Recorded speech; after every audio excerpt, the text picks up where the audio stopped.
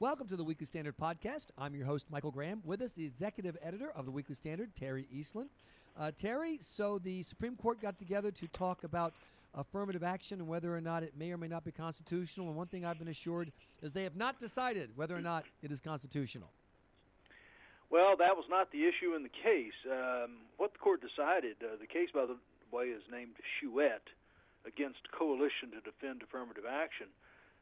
What happened here was that Michigan, the voters of Michigan had approved an initiative to amend the Constitution back in 2006.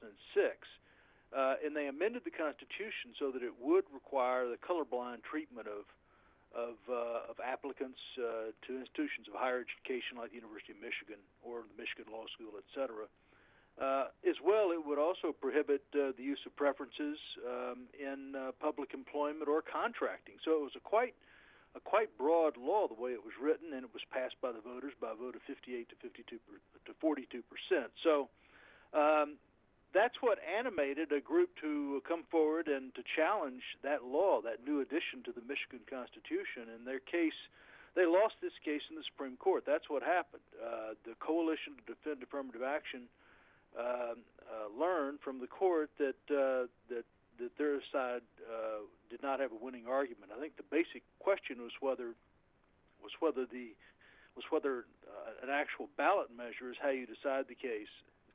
Yes, and so you have Justice Sonia Sotomayor. I mean, she comes forward and writes that that minorities now will have to go and pass a constitutional amendment if they want to have preferences, and that whole process burdens them in a way that is unconstitutional.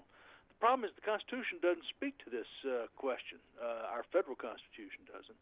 And that's what Justice Kennedy said in his response to her, as well as he discussed some of the court's previous rulings. There's a lot of confusion over these previous rulings, and the justices divide across the court on this question. But basically, Kennedy said that the precedents don't say that we have to change the political process to accommodate disfavored minorities in some special way. So I know this may sound like a confusing case, and it's got a lot of elements in it. But the fact of the matter is that six justices agreed that that what the voters had done was permissible. So and this is what's confusing for us, because there are 9 justices, but one of them recused herself. That leaves us 8. But by my last count, Terry, there are 327 different opinions. I don't understand how that's possible. I mean, okay, maybe I exaggerate slightly. I was just thinking anyone listening to me is probably confused, because there is that. There are a lot of opinions. I mean, you have Justice Kennedy writing the opinion for what is called a plurality, meaning more than one justice. And he's writing for Chief Justice Roberts and also for Justice Sam Alito. And then you have Justice Scalia and Justice Thomas joining him in an opinion. And then you have Justice Breyer, who writes separately by himself. Now, all 6 of those justices agree that they should not strike down the Michigan law, that the law itself is valid. So they agree. And then you have Justice Elena Kagan, who's sitting on the sidelines. She was the Solicitor General for President Obama, as we know. And she was recused in the case, presumably because she had worked on it while she was Solicitor General. And then you come to Sonia Sotomayor, and that justice, who, by the way, read her, or summarized, I should say, her opinion from the bench. It's a quite long opinion. It runs in, I think it was 58 pages. But she writes, and she's joined only by Ruth Ginsburg. So you have a vote here of 6-2 with one abstention, so to speak. It's very disturbing for those of us who are not court watchers or lawyers, whatever. We just want to think that when judges sit down and try to figure something out, that they're going to leave their partisanship aside. And this case shows, I think, that the partisanship or the ideology is glaring. I mean, the idea that the argument is Michigan shouldn't be allowed to not have race-based affirmative action, even if they don't want to have it, because that would harm people who have been judged based on race, is so convoluted that I think a typical person looks at it and says, oh, come on, you're pushing a policy, you're pushing an ideology. You're not trying to resolve what's legal or illegal for an American voter. Yeah, Yeah, well, I will say to Justice Breyer's credit, he did not join the liberal side, so to speak. I mean, he said, look, there's nothing in the Constitution that forbids Michigan from doing this. It can either have preferences or it can not have preferences, and there's no compulsion from the constitutional standpoint. What do you think the legal health of race-based set-asides, race-based college admissions, et cetera, is currently? Is this a idea whose time has come and gone inside the Supreme Court, or do you think that, no, this is just a short-term setback, and if President Obama can get a couple of appointees, they'll be right back in affirmative action business? Well, I don't think so.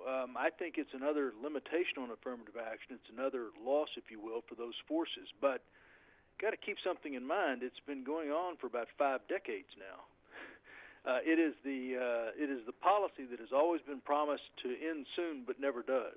I mean, it's never temporary. It's become de facto permanent. And the reason it does is because you had a case, for example, the 2 Michigan affirmative action cases back in 2003.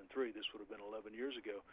Those 2 cases constrained the use of race at that time, but they didn't totally eliminate it. And what happens is that you constrain it, and then it grows back, and it's hard to get at, it's hard to detect, it's hard to litigate against. And so that's why I foresee a future of some sort for the use of preferences. And we'll see if there are more plaintiffs. It costs a lot of money for people to get involved in these law cases, by the way. One of the things that's disturbing as well is how little conversation there is about the outcome of race-based college admissions. And there's so much information available. For example, the disproportionate dropout rate for African-American males. And you can find a direct correlation between the fact that you have a student who has an SAT score that matches the median, say, at Duke, but he finds himself recruited to go to, say, an Ivy where the average SAT score is 30 or 40 points higher, and he's now suddenly one of the lowest test score students in the group.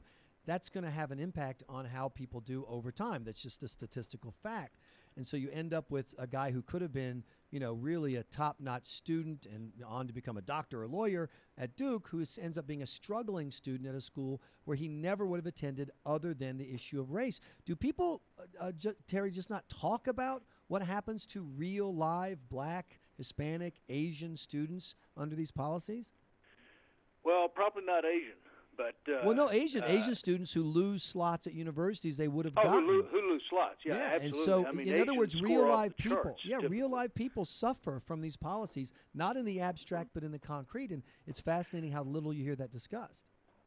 Yeah, well, as a matter of fact, a friend of mine, Stuart Taylor, co-wrote a book last year about this precise issue. It was called Mismatching, and it was how students are mismatched to universities. How certain favored minority students will go to, say, a Yale when they should be going to a Michigan if they were to be around those with comparable skills and abilities.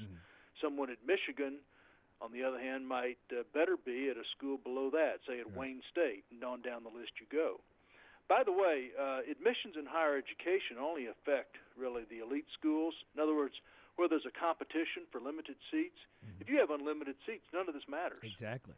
But it's in that very intense area, the 30 to 40% of all schools that you have these issues arising, and the whole mismatch phenomenon it's controversial. I'm persuaded by what Stuart Taylor reported in his book, but basically what he and his co-author showed was this systematic mismatching and how it harms minorities. And you raised that point, and it's a very good one.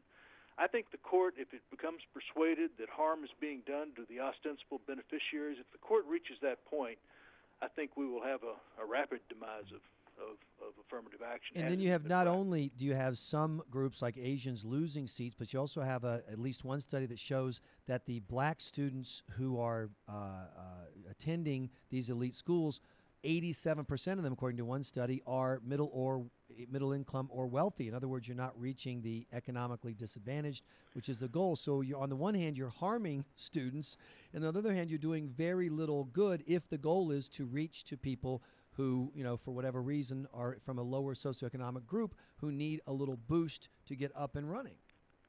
Well, I have another friend who's written in this area, the socioeconomic affirmative action. He's for colorblind admissions. In other words, he doesn't want race to be used as a criterion to admit or whatever. But what he wants to see is more focus on such questions as, are you the first in your family to go to college, right. That sort of stuff. And so from a socioeconomic point of view, you could get a diversity of students, but it might not be a diversity in terms of what they're getting now in terms of race.